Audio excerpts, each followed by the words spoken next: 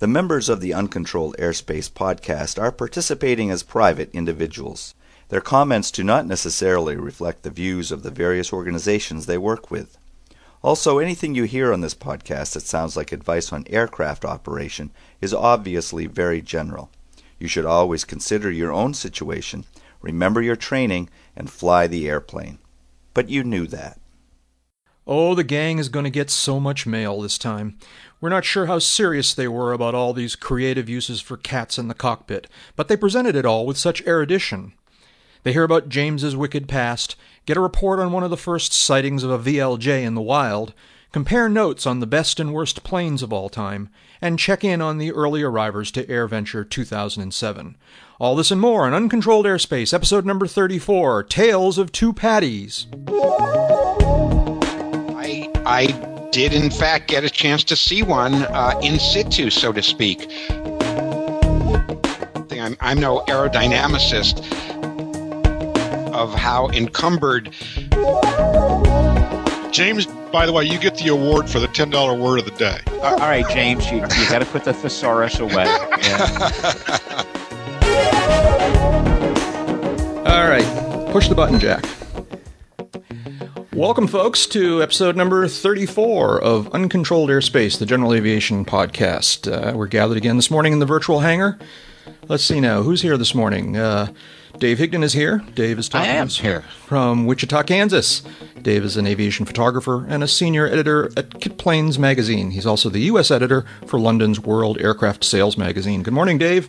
Morning, everybody. Shut down, chalk the wheels, come on into the hangar. It's going to be an interesting session. Yeah.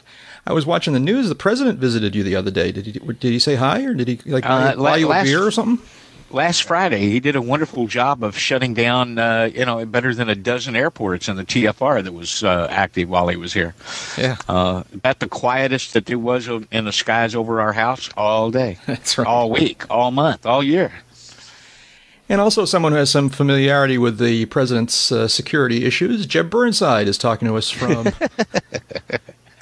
the Washington, D.C. ADIZ from Springfield, Virginia. Jeb is a freelance aviation journalist, currently serving as the editor-in-chief of Aviation Safety magazine and also as a contributing editor to AvWeb Biz. Hi, Jeb. Morning, Jack, Dave. I hope everybody's doing well today. So far. We're doing really well. Now, you guys are pretending like there's not somebody else here. There's also James is with us this morning. James Winbrandt is with us. Has completed the migration north. The spring migration is back at his home base in New York City. James like all the migratory birds, he's flown north for the summer. That's right. That's it. And happy first day of summer to everyone listening and all of us here in the virtual hangar. That's right. James is, of course, an author and aviation journalist. And every now and then I throw in the fact that you're a musician. I don't think you're a professional musician. I know you're a good musician. You entertain us a lot when we get together in Oshkosh. But I know that you and Rick have been talking lately about what you're gonna set one of those songs to music that we had on the lyrics that we had in the blog, right? Yeah, we're going to try and get a couple of more tunes, aviation oriented and Oshkosh oriented tunes in the repertoire. And in fact, I did start my career as a professional musician before I turned to the somewhat questionable profession of trying to make a living as a writer. That's right. I'd sort of forgotten this. You sent me a picture. Should I tell people? Should I talk about this in public, James? Absolutely. I sent you a picture. You sent me a picture of you. Tell us what this picture was of. Well, the picture actually was emailed to me very recently by my brother, who went to a lecture, and it must have been something about New York music scene and perhaps sort of the Andy Warhol crowd and its involvement. And the picture I sent you, which was a slide at this lecture, is Patti Smith and me from a publicity still from a play we were in together, an off-Broadway play that had a lot of the Andy Warhol people in that I happen to know then. And so the two of us are there, and she is shown in this cackling, giggling pose, and I don't remember all the details of the moment of the play, but I know that the character that I played was antagonized by her because she was, shall we say, under the influence, her character, of psychoactive substances, and I had trouble getting through to her sometimes. So, it was kind of a flash from the past. Now, from the look of this picture, it was a couple of years ago. What year was this? Yeah. This would have been about 1973. Oh, man. Yeah, a ways back. We better not. Ways we back. better not torment you too much about your wicked past, because I'm afraid we might not all stand up too well under that kind of a. Besides, our wicked present is so much more fun. And I am, of course, Jack Hodgson, up here in Boston, Massachusetts. I am a private pilot, a freelance writer, and a new media producer. Our Jack H. So let's see now. James, you just came back you made the return flight up from Florida. Yes. How'd that go? What was anything notable? You were telling me earlier about your cats. What's that all about? Well, yes. Well, I bring the cats. I have 2 cats, and I bring them with me when I go south for the winter. And then, obviously, they make the migration north. They're not very fond of flying, I will tell you that. Take a little kitty Quaaludes, does it? Well, one of them is too kind of old, and he's lost a lot of body mass, so he is too frail and light, I think, at this point in his life to have any tranquilizers. The other cat does get a little kitty tranquilizer for the flight, and I think they're kind of getting a little more used to it, though. They kind of know the drill. The fear of what's going to happen is not there so much, just the great discomfort that they don't like to be in an unusual environment and the loud noises. I, of course, try to be easy on the ascent and descents. I put them in carriers, of course, which anybody traveling with a pet, dogs don't necessarily have to go in carriers from what I've seen. But cats, I don't think you want them running around the interior of the aircraft. Sharpening their claws on the upholstery. Sharpening their claws. Right. And also, I do fly with them aboard. Not over 10,000 feet. So the turbocharger that I have doesn't do me a whole lot of good on these flights, but it helps keep them comfortable.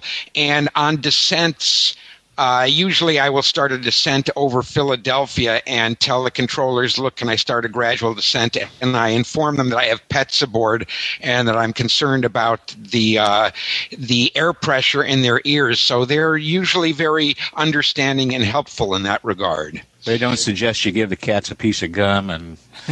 No, they don't do that. And they don't tell them to. Now, of course, if I did go up above 10,000 feet, then, as we all know, is with unruly passengers, you can pretty much kind of put them to sleep. Right. But I don't use that tack. Calm down, kitty, or I'm going to flight level 230. Exactly. Don't make me stop the plane.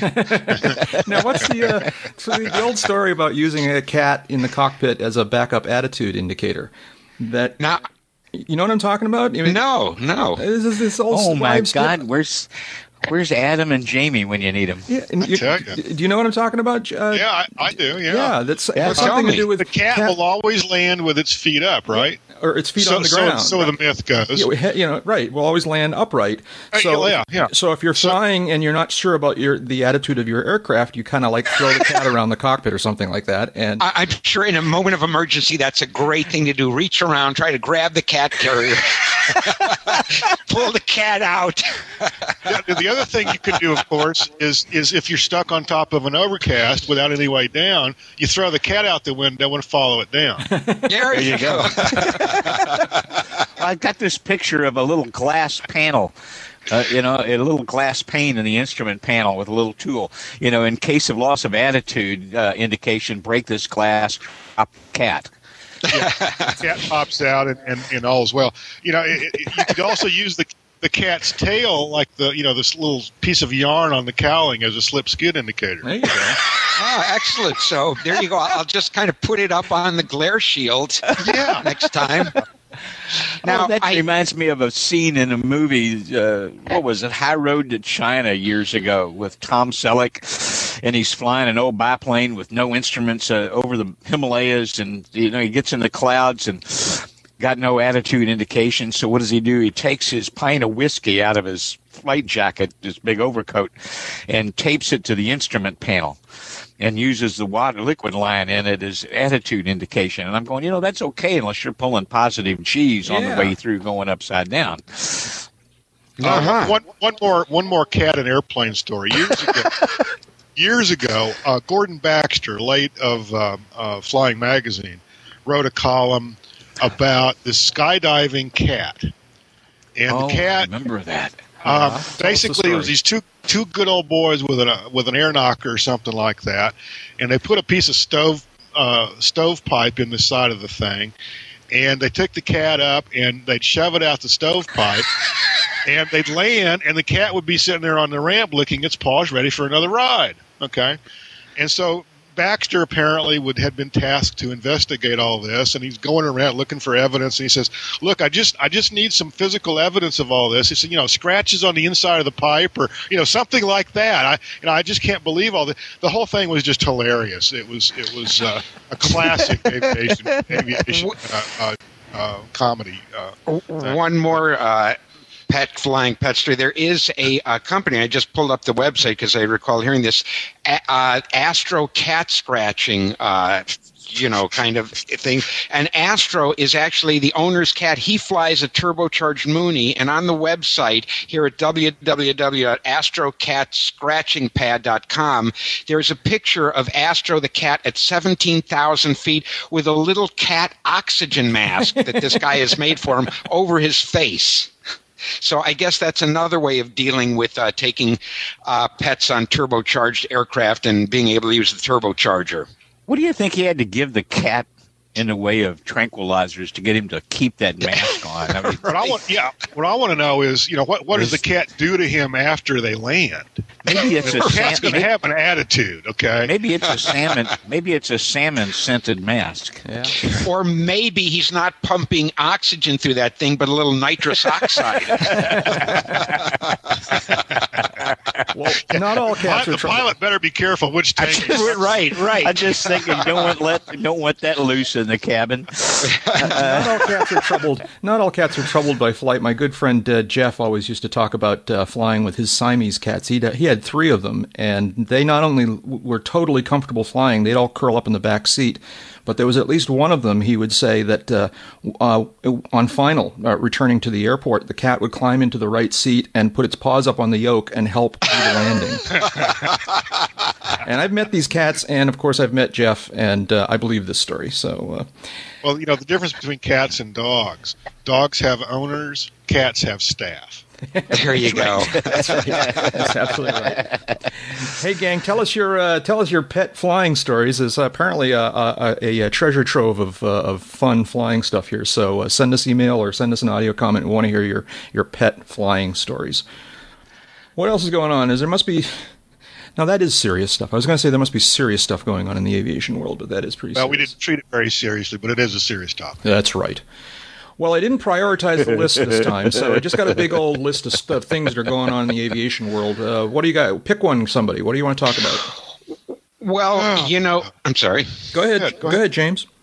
Well, I notice we've got here, one of the things was about the greatest airplane ever, which is obviously anytime you get in the hangar and you start going over, airplanes you've flown and the greatest ever, et cetera, that's going to be a great topic.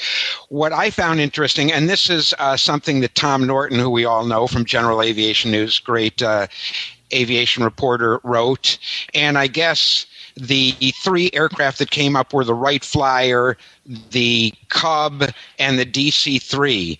And before getting into that, what struck me about that is the contrast with the recent competition on the greatest aviation movie ever done, where the public came up with Top Gun.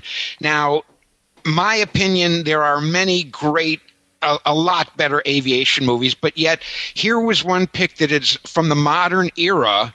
Everybody's seen it, and it's like everybody forgot, all these respondents, of all the great classic aviation movies went before. This contest, people ignore everything they know and went to airplanes I'm pretty sure I can say authoritatively nobody alive today ever flew a Wright Flyer. I'm wondering how many people that picked the Cub have ever flown that, and whether they're talking J3 or Super Cub.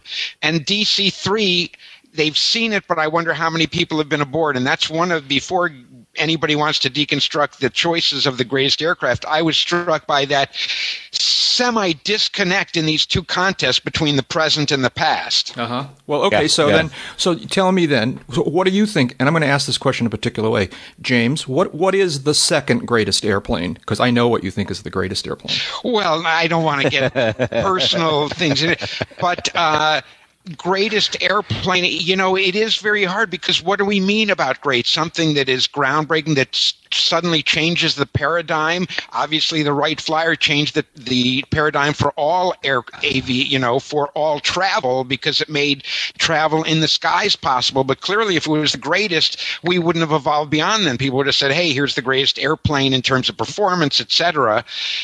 So in the regard of being trend-setting, I would say all three were great, were incredible trendsetters. The greatest plane, let's take the Cub. Are we talking J3 or Super Cub? I would say the Super Cub is a much, much better, more capable, safer, easier plane to use than a J3 Cub, even though J3 brings back all those memories of the hand propping and getting everybody into the skies.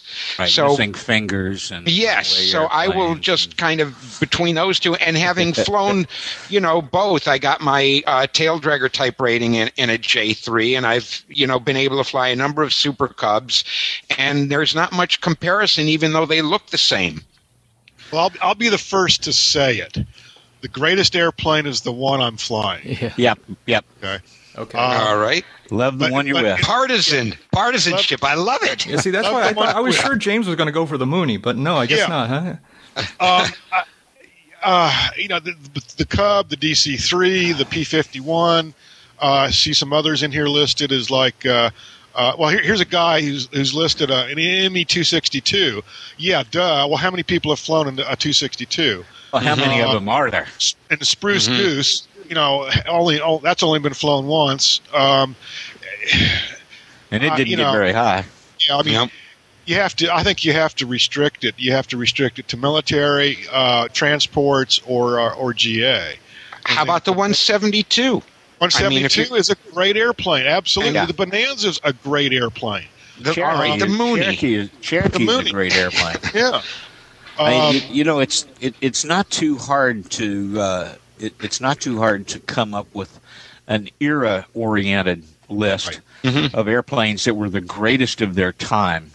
Because the ones that were the greatest of their time usually were groundbreakers in some way, and then later were superseded by the groundbreaking of something new and better along the same lines. James was just talking about the J3 versus the PA-18. There's no doubt in my mind that in the 30s and 40s, the J3 was just the top of the pack because it was so accessible. And it turned on so many people to flying. I mean, yeah, the tri-motor was good, but not exactly in the same class. The stagger wing was great, but nowhere near the same class in terms of accessibility and ease of getting into. But a great classic airplane for its time. I think the stagger wing is probably the best biplane ever made. Well, let's. What about putting it in the context of safety? The best airplane is the safest, and I'll throw out a couple of B-17 because you could shoot the hell out of it and it would still fly and get the people back safely, and the Cirrus because if something happens, arguably you can pull a parachute and it will the ballistic parachute will lower to the ground. Sure. Now, another topic for discussion would be the worst airplanes ever. Okay. Oh boy, now that's a bigger list. And my vote would be the guy who cuts me off in the pattern. That's the worst pilot. Yeah. Jed, you have a very personal view of this whole thing, don't you? You're starting to get the picture, right? Yeah. It is a personal thing. It's very personal, and again, looking at this piece, and it's in General Aviation News, dated June 8. all of the responses are very personal in nature. And not the person who suggested the Wright Flyer. Well, yeah. Now, and James, you had mentioned, how many people have flown a Wright Flyer? Well, the original one, very, very few, and none of them, I think, are living. Two guys flew the original Wright Flyer. The replica, a handful of people have flown them. Not most notably, perhaps Scott Crossfield, but the late Scott Crossfield, the late great. I don't know. Scott had to say about it. It was a cast iron dog to fly. Yeah, and you can say cast iron bitch. I started to, but yeah. in terms of the Wright aircraft, I think that probably more influential would have been the 1908 Wright Flyer, right? That was the one that really kind of began to popularize the whole thing. That's the one that when they took it to Europe, they made people's jaws drop. And the air pressure and the fuel drop as everybody gasped at what they were able to do with that airplane. And the French were already seeing aviators fly machines in France, but with nowhere near the degree of speed or control that the Wrights showed with their machine. Right. But we were talking about bad airplanes. So what other bad airplanes? Man. See, the thing is, bad airplanes don't hang around very long, So that's right. Or airplanes that get a bad reputation, like the Tomahawk. Yep. That people say actually is not a bad airplane at all, but it got a bad reputation of being difficult or easy to spin and difficult to get out of a spin. And at one time, it was considered the leading aircraft in all time in terms of airworthiness directives. Right. Right. So there's a bad one. What would you say about the Starship? Talk about a star-crossed aircraft. All these great dreams for it. Is that a good or a bad airplane? Dave, do you have anything to add on the Starship? Well, having spent a little time on the flight deck of Starship, I flew a single-engine approach in IMC in level 2 weather into Omaha, Nebraska some years ago. Let me tell you. From the pilot's perspective, and that's an extraordinary aircraft. What few of them are left. It was star-crossed, from the get-go, though, as Jeb put it, because the cutting-edge nature of both the design and the materials that they used, carbon fiber and epoxy resin, and everything had to be hand laid up. The FAA had no frame of reference for composites, so they tried to make some of the structures match what they would have done if it had been in aluminum. And in some cases went overboard, and the aircraft gained a huge amount of weight beyond its design specifications, which meant they had to up the horsepower rating on the engines, which meant they had to up the fuel capacity that was available in the aircraft to feed the bigger engines, and it was just a death spiral for the airplane. Between that and production delays, by the time it finally came out, the Citation jet was just, gobbling up what should have been the Starship's market. And we can think of another aircraft, a contemporary aircraft, that is going through the similar kinds of problems with engine upgrades and then fuel capacity upgrades and production delays and pitot system problems. Right. What aircraft is that? That would be the Eclipse. Being out on the bleeding edge it can be a risky place to be. Yeah. And hats off to Vern Rayburn and his crew down there in Albuquerque, because they didn't just tackle bleeding edge in one area. They tried to tackle bleeding edge in virtually every area, from how they manufactured what would otherwise be a conventional metal airframe with friction stir welding, to the decision to go with a prototype Williams engine that should have been just kick butt, but wasn't, and to go with a panel system that really didn't exist except in the minds and the imaginations of the engineers and the designers. It's been a tough road for those guys, and I guess one of the items we got on here today is that somebody actually saw one somewhere. Hello? Yeah, James, you there? Yes, I just lost all communication momentarily. That's all right. You're here now. It was just me We're just talking about the item you put on the list about the eclipse sighting. What's that all about? Well, the last time that we were all in the virtual hangar together, we talked about them kind of being in the air and to be on the lookout for them. And I did, in fact, get a chance to see one in situ, so to speak. I was going from St. Augustine to Gainesville, and I heard Dayjet on the frequency, and I asked if indeed they were flying Eclipse, and they were, and I extended the wishes of all general aviation pilots to them to do well. And then I went to Gainesville, and as I saw recently, I guess that's one of the new centers for that's Dayjet's one of their hubs, and also where there's going to be an Eclipse Service Center.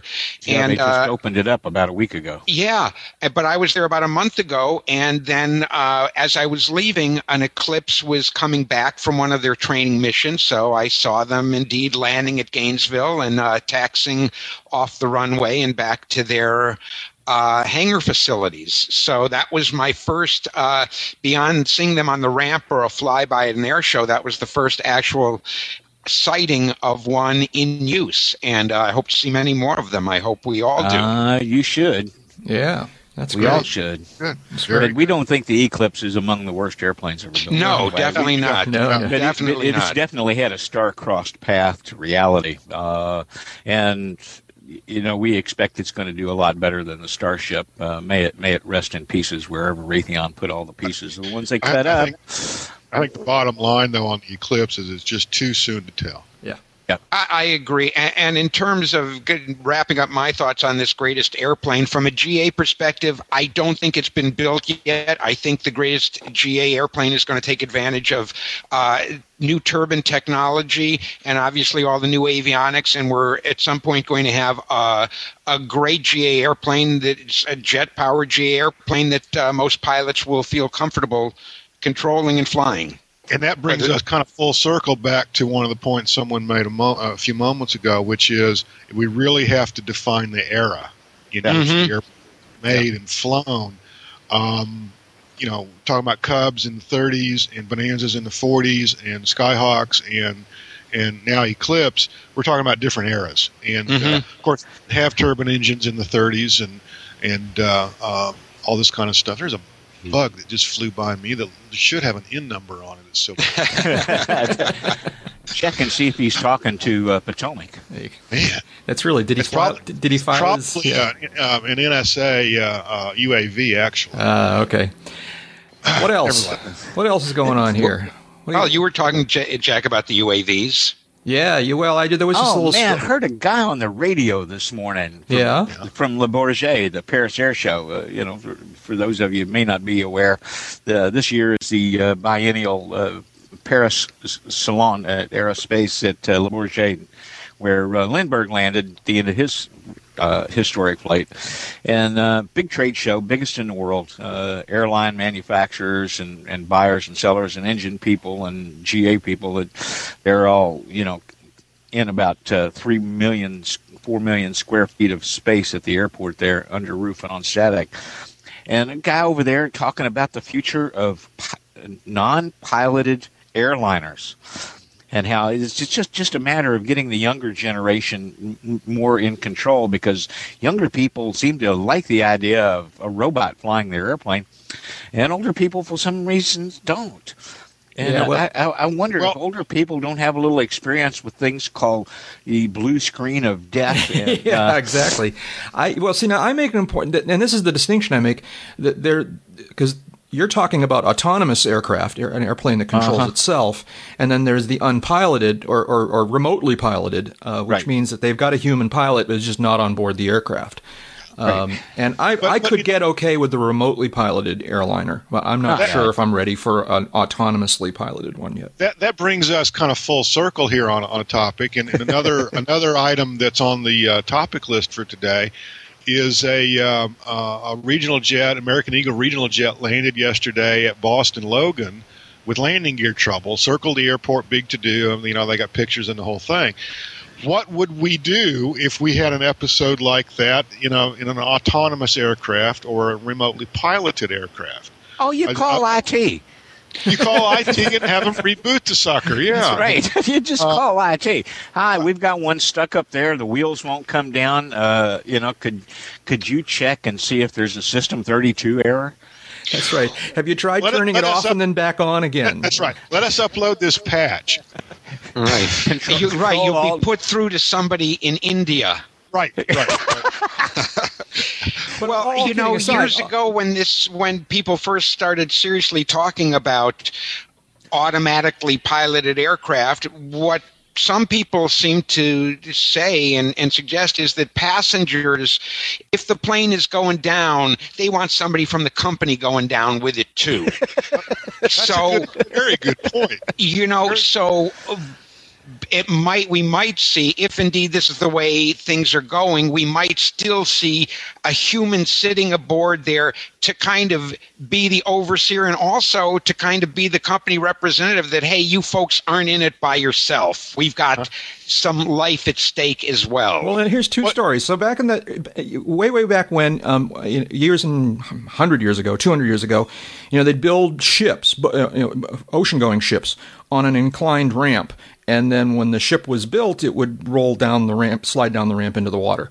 And they'd build these on relatively narrow parts of the river, and they had to make sure that the ramp was steep enough that the ship would actually slide, but not so steep, because there were actually cases where the ship went into the river and made a wave that was so big that it literally drowned people on the far side of the river.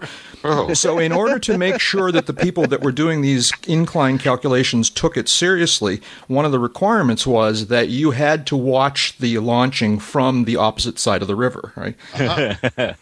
And how many of us want to see that when we get our plane annualed, that somebody from the shop doing the annual test flies it? Yeah. Well, and that's my second story about this is back when I was living in Silicon Valley, I heard stories, and I don't know whether these were true or not, but it kind of has some sense to it, is that the software engineers and the quality assurance engineers who were testing the fly-by-wire software were sort of required, either officially or unofficially, to go on one of the early flight tests to, it's kind of like, well, if you're going to have to ride in this, we kind of feel like you're paying attention and finding all the bugs.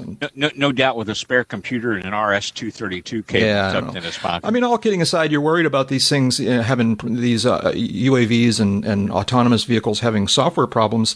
I mean, almost all these new jets are fly-by-wire anyways. I mean, if you're going to have this problem, you're going to have this problem. And well, there's another issue here. Airplanes are hugely aerodynamically disadvantaged by the requirement to have a space up front with windows for humans to look out.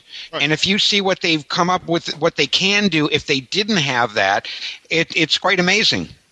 You're right, James. Well, you look at some of these, the very successful UAVs of any size, for that matter. Right. The lack of a cockpit, or the lack of a need for a cockpit, really frees up the design, really frees up the engineers, and they can do a lot of different things. Well, the one thing to keep in mind, though, on these remotely piloted airliners or UAV airliners, you still have to have a flight attendant. Well, yeah, that's one of 2 points that is stuck in the back of my throat. One, no pilots, but we still have to have FAs in the back. Right. And, of course, we'll still have to have air marshals. So, there will be company representatives on board and federal government representatives on board. The second, in terms of what you can do with that cockpit space. You can take a gun on board, but you can't take a laptop on board. Would that be the Right.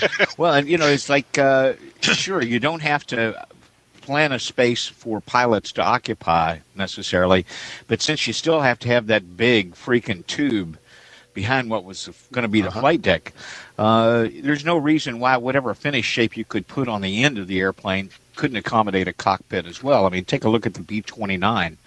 The B-29 was a perfectly symmetrical front end that incorporated a lot of windows, unlike most of the bombers before and since. they were not perfectly symmetrical. You know, they had a little bit of asymmetry to them, a bump, a nose, a little deck there that rose up for the crew to see out of. Not in the B-29. Well, So I think that they can do pretty good things with that space now if they think outside the box. Yeah, I think just having it kind of cigar-shaped as opposed to maybe being able to have a much more tapered front or something. I'm no aerodynamicist, but I recall seeing some designs and the discussions of how encumbered aeronautical engineers are by having to accommodate a visual capacity for the people sitting in the front. Sure. Yeah. James, by the way, you get the award for the $10 word of the day. Well, yeah. I missed it. What was it? Aerodynamicist. Aerodynamicist. Well, that follows his use of the phrase in situ. So, yeah, that's right. That's $20 right there. All right, James, you got to put the thesaurus away. Yeah, I was going to say the third big word involves him paying us money. So that's right. which is fat. All right, back to monosyllables. That's right. What else is going on out in the world? Let's see now. We're all getting excited about Oshkosh. We're going to talk about Oshkosh a lot in the next couple of episodes of this podcast. But I did want to just point out today that actually tomorrow, we're recording this on Thursday, tomorrow, Friday, Camp Scholler opens, and people will start moving in with their camping gear, and they're already, I'm sure. So if you're in a mind to get there really early, by the time you hear this, there'll be a place for you to camp. Yeah, that's right. That's right. I understand. And an amazing amount of people there already when it opens up this weekend, too. Rumor had it that they were going to actually have Wi-Fi in Camp Scholler this year. I don't know if that followed through on that. But if that's the case, there could be people sitting in their RV in Paul's Woods right now listening to this podcast. Now, Jack, when you were a camper, would you use Camp Scholler or did you use a different area? I've camped a couple of different places. I'd certainly camped in Camp Scholler a number of years. My favorite place to camp is to camp under a wing on the North 40. That's without a doubt the most fun place. I mean, the creature comforts aren't outstanding no matter where you camp, and they're really kind of start to be in short supply in the North 40. But there's so many other compensations that pitching your tent under somebody's wing, in the North 40 is the best. For a long time, my favorite was near the Red Barn store there in Camp Scholler, because before they rearranged a whole bunch of it, there was always something going on in the evening. Lots of people around. The showers were right there. The Red Barn store had, supplies and provisions, and it wasn't all that big a haul over to the newspaper office. Yeah, one year I was invited to pitch my tent among the Cajun condo guys, and unfortunately wasn't able to do that. But camped with them a couple of years, camped in the North 40 a couple of times. To me, there's really not a bad place to camp at Oshkosh. There are good places and there are more interesting places depending on what your biases are, what your sensitivities, and who you like to hang out with. But it's got a lot of variety. Now, the people parked camping on the west side of 1836. You have to be like a vintage aircraft, right, to park there? Not necessarily. West side of 1836. You mean down sort of in the direction of ultralights? Yeah, there's vintage camping there. That's primarily the area you're thinking about, James, I believe. Yeah, and I'm wondering whether there's a different vibe at those vintage camping grounds as opposed to the North 40 camping. I'm more familiar with the North 40 myself. No? Okay. Not a lot. I mean, it's you have to lug the the same beer among the for people. Well, let me put it this way. Does anybody hook up a weed whacker to a margarita making machine in the vintage area? Yeah, absolutely. Well, that's the Cajun condo guys. I mean, that's the rubber chicken guys. Well, that's what you're referring to. But down on that end of the field, on the vintage side of the field. Oh yeah, back there. I think the answer is there really isn't any fundamental difference except the weed whackers are older.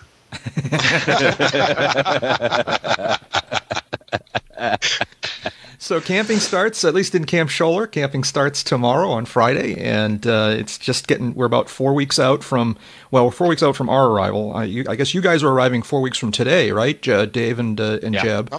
Yeah. And I'm going to be arriving 4 weeks from tomorrow. I arrive on Friday. Well, James, when are you getting in town? Planning on 4 weeks from tomorrow. Yeah. So getting excited, and in the podcast we're going to have increasing amounts. Vocabulary Oshkosh has been notified. We're going to have increasing amounts of sort of pre-event stuff, and we're planning some real cool things for the podcast while we're out there. One quick note, and I'll have a more formal announcement over the next couple of weeks.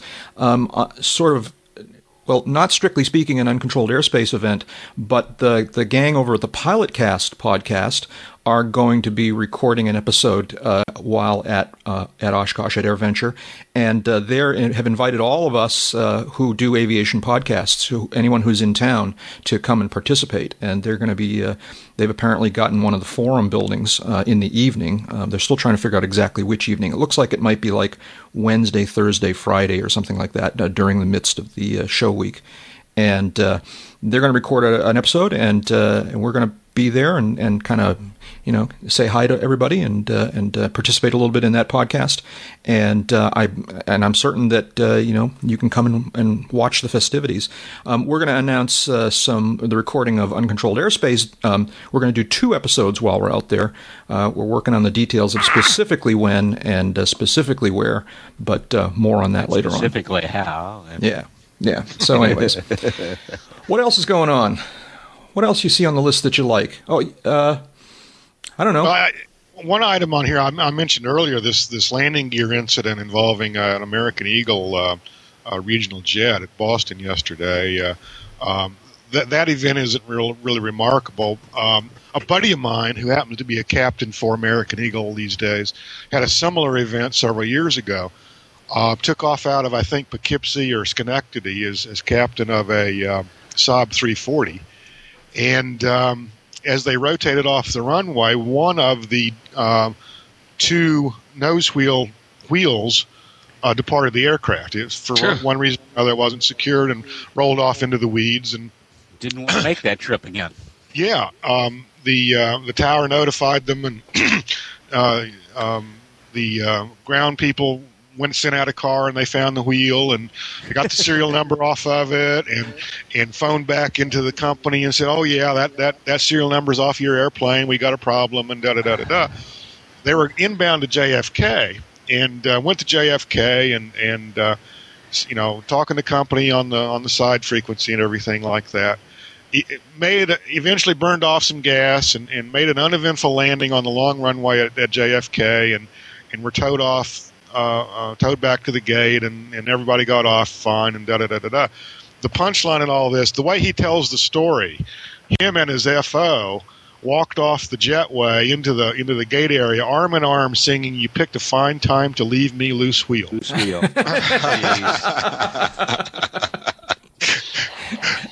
But I just had to share that. All that way around the barn to get to that punchline. Just to come to that punchline. That's a long way to go. Let's see now. Speaking of... And having met this guy, I have to seriously question the veracity of the story now. Oh, no, I've got a clipping. I've got a clipping of the incident from, like, the Washington Post or the New York Times. But did they report on the singing part? Huh? Did they report on the singing part? No, they didn't. They didn't have the equipment at the time. They gave him a violation for...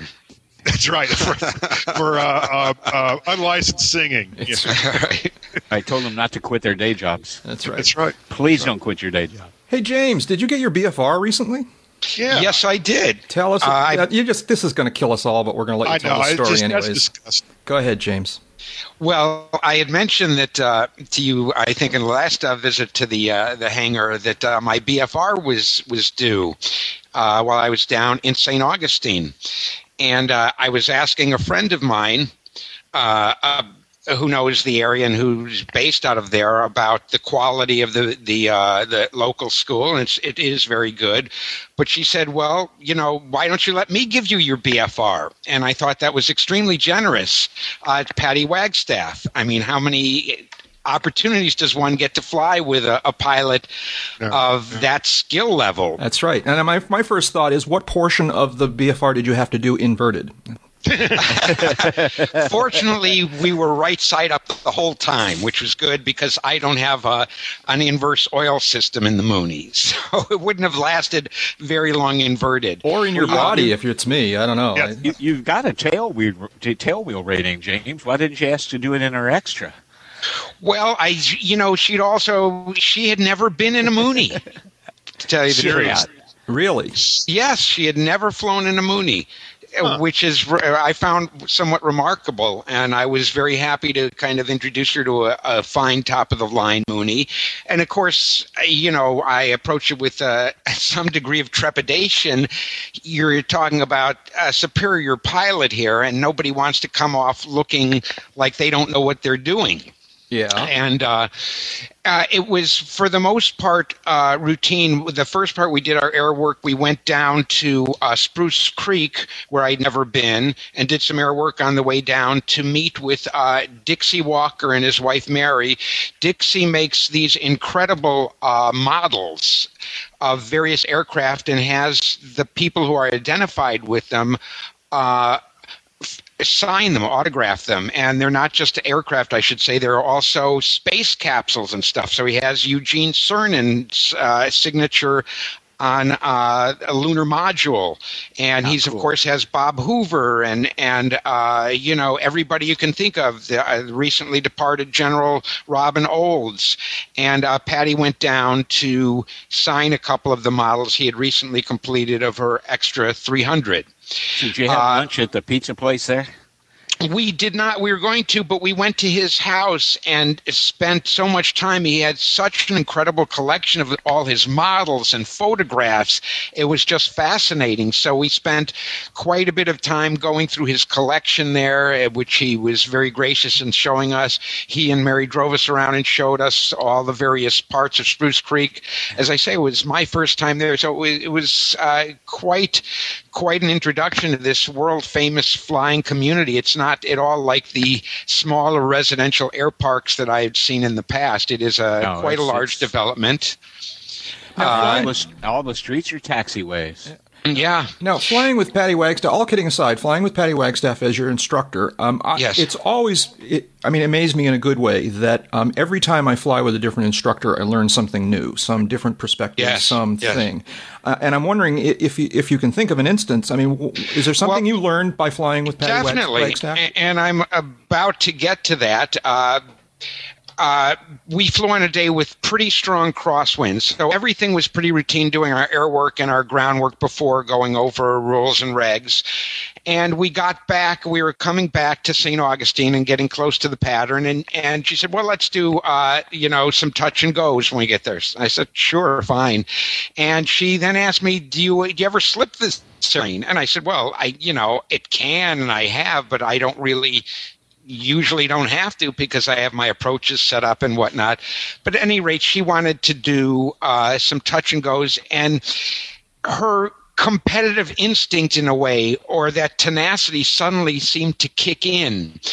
And what happened was we did a regular touch and go, and then we came back around, back in the pattern.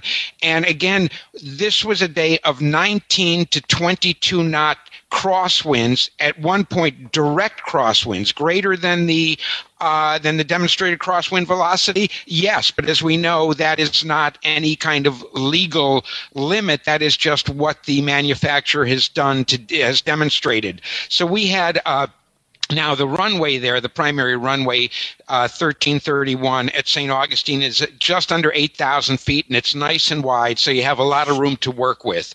But we did have a pretty much howling crosswind, and on our second time around coming away, she wanted me to hold pattern altitude to a point where I didn't quite understand what was going on. And no, don't lose altitude. And it seemed we were almost over the approach, and we said, okay, now land, now pick a spot and get there. And we started, that was what we did for several more touch and goes. What she wanted me to do was sort of demonstrate the ability in a sort of engine out situation to get the airplane down, however you have to, in a spot under control. And what was very interesting to me is when I think about engine outs, I'm always thinking about increasing the glide and getting to, getting best airspeed for range and working and going as far as you can. This was completely different. It was so by the last few circuits, she was pulling the power when we were midfield and high and saying, I want, pick a spot and get it down there. Where are you going to put it down? Use whatever you have to. Full flaps, put on your speed brakes, drop your gear, but pick a spot and get it down and slip it if you have to. And so I was doing much more slipping probably than I've ever done in the aircraft and, working up quite a sweat. Plus we had this terrific crosswind going to once when I took it far down and I said, well, we want to taxi back. And the controller said, well, look, you can just do a 180 and take off in the other direction because you got a direct crosswind. So it really doesn't matter. And then do a teardrop and re-enter the pattern, when you're up in the air. So, up until sort of coming back, it was pretty much routine and I was getting comfortable. And then she really kind of instructed me in doing that and plus showed me her tenacity and competitive spirit because it was like she wanted me to do it right and to be as good as I could. And I got just an inkling of the nature that drives her to be the perfectionist she is. Well, and that's the trick that you pick up and fly on sailplanes and hang gliders is when you're doing cross country, when you're not going to be setting up for the normal field you land in, you use this little trick. The stationary spot on the ground is going to be your touchdown point. Mm-hmm. But if you're crossing fence lines and tree lines and things like that, if it's not just wide open space like we might have out in western Kansas, farm fields, ranch fields, whatever, then the rule of thumb is you find that spot that's not moving and make it a point to land in the field nearest you from that. Don't try to stretch it all the way to the end. Mm-hmm. Inevitably, something will screw you at that last fence line, that last tree line, and you'll wind up not landing under control. You'll wind up crashing into something. So the way they taught us and drilled us was find the spot that you're going to touch down in and then land well ahead of it. Even if it means starting an approach high and doing a 360 down into a field quite a bit sooner, but give yourself the altitude and control to stuff it into a little bitty field rather than trying to stretch it to the max. Right, and you can stretch, but sooner or later you've got to put that thing down in a spot. Right. And you want to be able to control where that spot is and use everything you got on the airplane to get you there, slipping, dirting, whatever you have to do. That's right.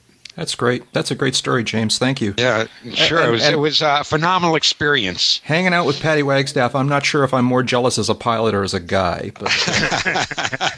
But I'm plenty jealous, James. So we're starting to reach the end of our allotted time here, guys. Is there anything on the list we definitely want to cover, or we want to put some stuff off to next time? I just, a friend of mine who some of you may know, Steve Kahn, noted aviation video producer of Wonderful World of Flying. He's a former Mooney owner, and he's moved from New York down to Charlotte, North Carolina, and he's been a member of a flying club for the last few years and has not had an airplane.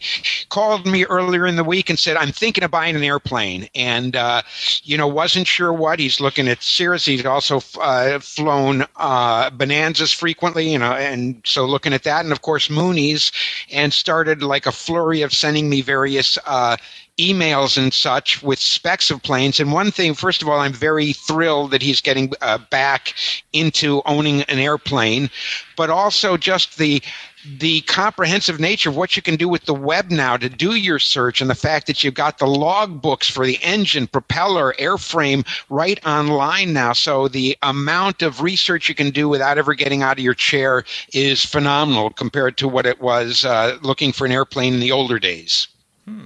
Interesting.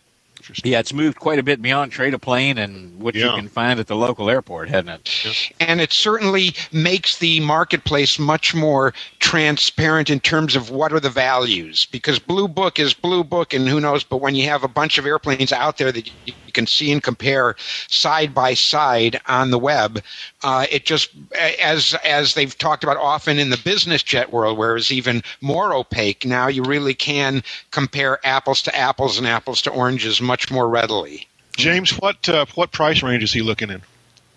Well, he started out, there was like an MSE, 95 MSE, that's a Mooney, with 1,300 hours. So that's, it's a 2,000-hour TBO, and that was like it, and all the, so he's looking, just for your reference, he wants something with a Garmin 430 or 530, and I believe if we've discussed, that's kind of now more and more people, when they're shopping, they want that Garmin, or they want some kind of flat panel in there. Right, that's almost standard equipment these days. Yes. Then he also saw a Rocket, which is a turbocharged Mooney that had been retrofitted with a more powerful turbocharged engine. That was a 79 Rocket, so out of a Mooney 231 that somebody wanted 140 for. And that actually went very quickly, so that wasn't available anymore. Right. Yeah, those are fast airplanes. They don't stay on the market long. Yeah. Well, it's a matter of finding the right guy in the right dollar amount. That's right. Yeah. And that has a Garmin 430 and clean about 700 hours on it out of a 2,000-hour TBO. And they were asking, the person is asking $115 for that. Wow. Saw a nice 49 Bonanza with a Garmin 430 in it recently, and they were only asking $38 for it. Huh. Well, he also saw like an 89 Bonanza that they wanted $220 for. Wow. And I think he would like to be in closer to the 100, so in part so he has room if there's other things he wants to do to the plane or maintenance or anything else. Yeah. Now's a good time those to are buy. Go ahead, Jeb. It really is. I was just going to say, now's a good time to buy an airplane.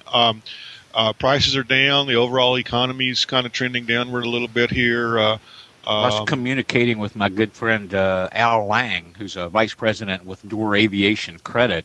He's helping me with a story this week. And second time in a couple of months, I've talked to him about finance. And interest rates are really pretty competitive right now. 6.6% a lot of places are offering on used aircraft. So you can actually do about as well with an airplane or even a little better with an airplane than with a house mortgage. Yeah. Well, does it make sense to refinance if you're paying higher on your aircraft loan? It damn well can, depending on what you're paying. If we hadn't sold our Comanche for our ill-fated gallery venture, we were going to refinance it the following year because we'd gone in at, I think, 10.5% when we bought it, and interest rates were down around 5.6 or 5.7 about the time we sold it. And we were going to refinance it and use a little of the equity to do some new work on it, update the panel primarily, and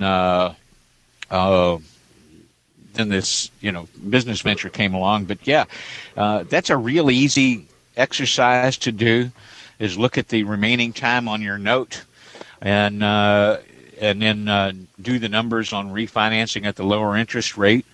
You can refinance for the full term, or someplace, there's no place that'll deny you refinancing for a shorter term, and you might even get a little better interest rate. So say if you had, 5 or 6 years left on a note, refinance it for 10 at a lower interest rate, your payments are going to go way down. Mm-hmm. You can take a little equity out of it to do some improvements. Yeah. Right. Well, let's wrap this thing up here. Any last shout-outs? I know I have one here. Two, actually. I'm looking forward this weekend on Saturday. I'm heading down to Kingstown, Rhode Island to see the Blue Angels fly. That's going to be a lot of fun. Oh, great. And, I'm looking forward to that. This is down at Quonset Airport. It's a former naval air station, I believe, and it's in Kingstown. Near Mesquamacut? Is it? I don't know. Where's that? Mesquamicut State Beach. It's a nice state park there in Rhode Island. Yeah, this is Can't on the be too far. Nothing in Rhode Island is too far from any place that's else right. in Rhode Island. But Kingstown, Rhode Island, on Saturday and Sunday. I'm going down on Saturday and going to see the Blue Angels. Sean Tucker is going to be there too, which I'm kind of excited cool. to see. And Sean D. Yeah, so and a bunch of other air show acts too. So it's going to be a fun day. I haven't been to, other than Oshkosh and Sun and Fun, I haven't been to kind of a regional air show in a long, long time. So I'm looking forward to it. It's going to be great. The other thing is, not this weekend, but next weekend on June 30th, the 2007 Northeast RV and Canard fly-in will be held at Lawrence Municipal Airport up here north of Boston. So if you're in the New England area and you're into either RVs or Canard aircraft, like Long Easies and so forth, you might want to check it out. We'll put a link in the show notes to the website, or you can also look at our events calendar at uncontrolledairspace.com. Those are mine. You guys, any shout-outs, anything going on? Anybody you want to say hi to? Or I got somebody I want to say so long to, sort of. Good friend, longtime aviation industry insider, Ron Swanda, is retiring near the end of the month from the General Aviation Manufacturers Association, where he's been a mover, shaker, an influence in the industry for about 25 years now. So long, Ron. You did a hell of a job while you were there. Ron's a longtime pilot, former military pilot, command pilot, instructor pilot. He served on a lot of GAMA and industry boards and committees, worked with the FAA, worked with the folks in Europe. I know we'll still see him around the circuit, but we'll miss you at GAMA, and we'll miss having your sage insider's perspective. Second thing, real quick and dirty, I see here that, Jack, you added something that we won't talk about much today, how the FAA wants to reduce its carbon footprint. I just want to express my gratitude that they're finally going to stop spewing BS about how they need user fees. That will reduce the carbon footprint of the FAA considerably. That's one all of the that fertilizer we're missing. No, I'd like to echo Dave's comments on Ron Swanda. I've known Ron probably about as long as Dave has. Ron had joined GAMA in 1982. I joined NBAA in 1983 and got to know Ron fairly well. And congratulations to Ron for 25 very successful and productive years, and best wishes in his retirement. As Dave says, we will see him around. Great. James, any final words? I'd like to thank the folks at Sierra Golf Juliet, St. Augustine Airport. I parked my car in my hangar there when I was coming north and forgot to put the additive in the gas tank that keeps the fuel from fouling, and sent them an email indemnifying them if they would just put the stuff in the gas tank, and they emailed back and said they'd be happy to do it. Thanks so much. Truly a full-service FBO. Huh? Yes. They have to it's shake the the county. car It's a little actually bit the after county airport authority. Uh-huh. Do they have to shake the car a little bit after they put that additive in to mix that stuff up? Well, since it's one of the low riders and it can jump up and down. There you go. You just hit the button a couple Man, times. James, that's just such a new picture for me with you. Yeah, I have to get my arms around that one. I don't know. Well, thank you guys. As usual, it's a blast to get together and talk. James Winbrandt, if you want to learn more about James and his work, you can Google his name. He's got all sorts of information on the web about the things he's written, both about aviation and otherwise. We put a link, actually, in the show notes to which will automatically Google his name for you. So, thank you. So click on that, and if he ever gets a website, we'll tell you what that one is as well. You don't have a website yet, that's right, James? No, I do not. Yeah, we're going to have to fix that for you. Yeah. Thank you, Jeb. You can learn more about Jeb and his work at jebburnside.com or aviationsafetymagazine.com or avweb.com. And thanks to Dave. Learn more about Dave at davehigdon.com. And I'm Jack Hodgson at jackhodgson.com or techpopuli.net. And you can learn about all of us and read our blog and leave us notes and so forth at uncontrolledairspace.com. So thank you, everyone, for listening, and thank you guys for joining us this morning. And we'll talk to you all again next time. We've got cats, we've got cats. We've got hundreds of cats, thousands of cats, millions and billions and trillions of cats. We've got cats.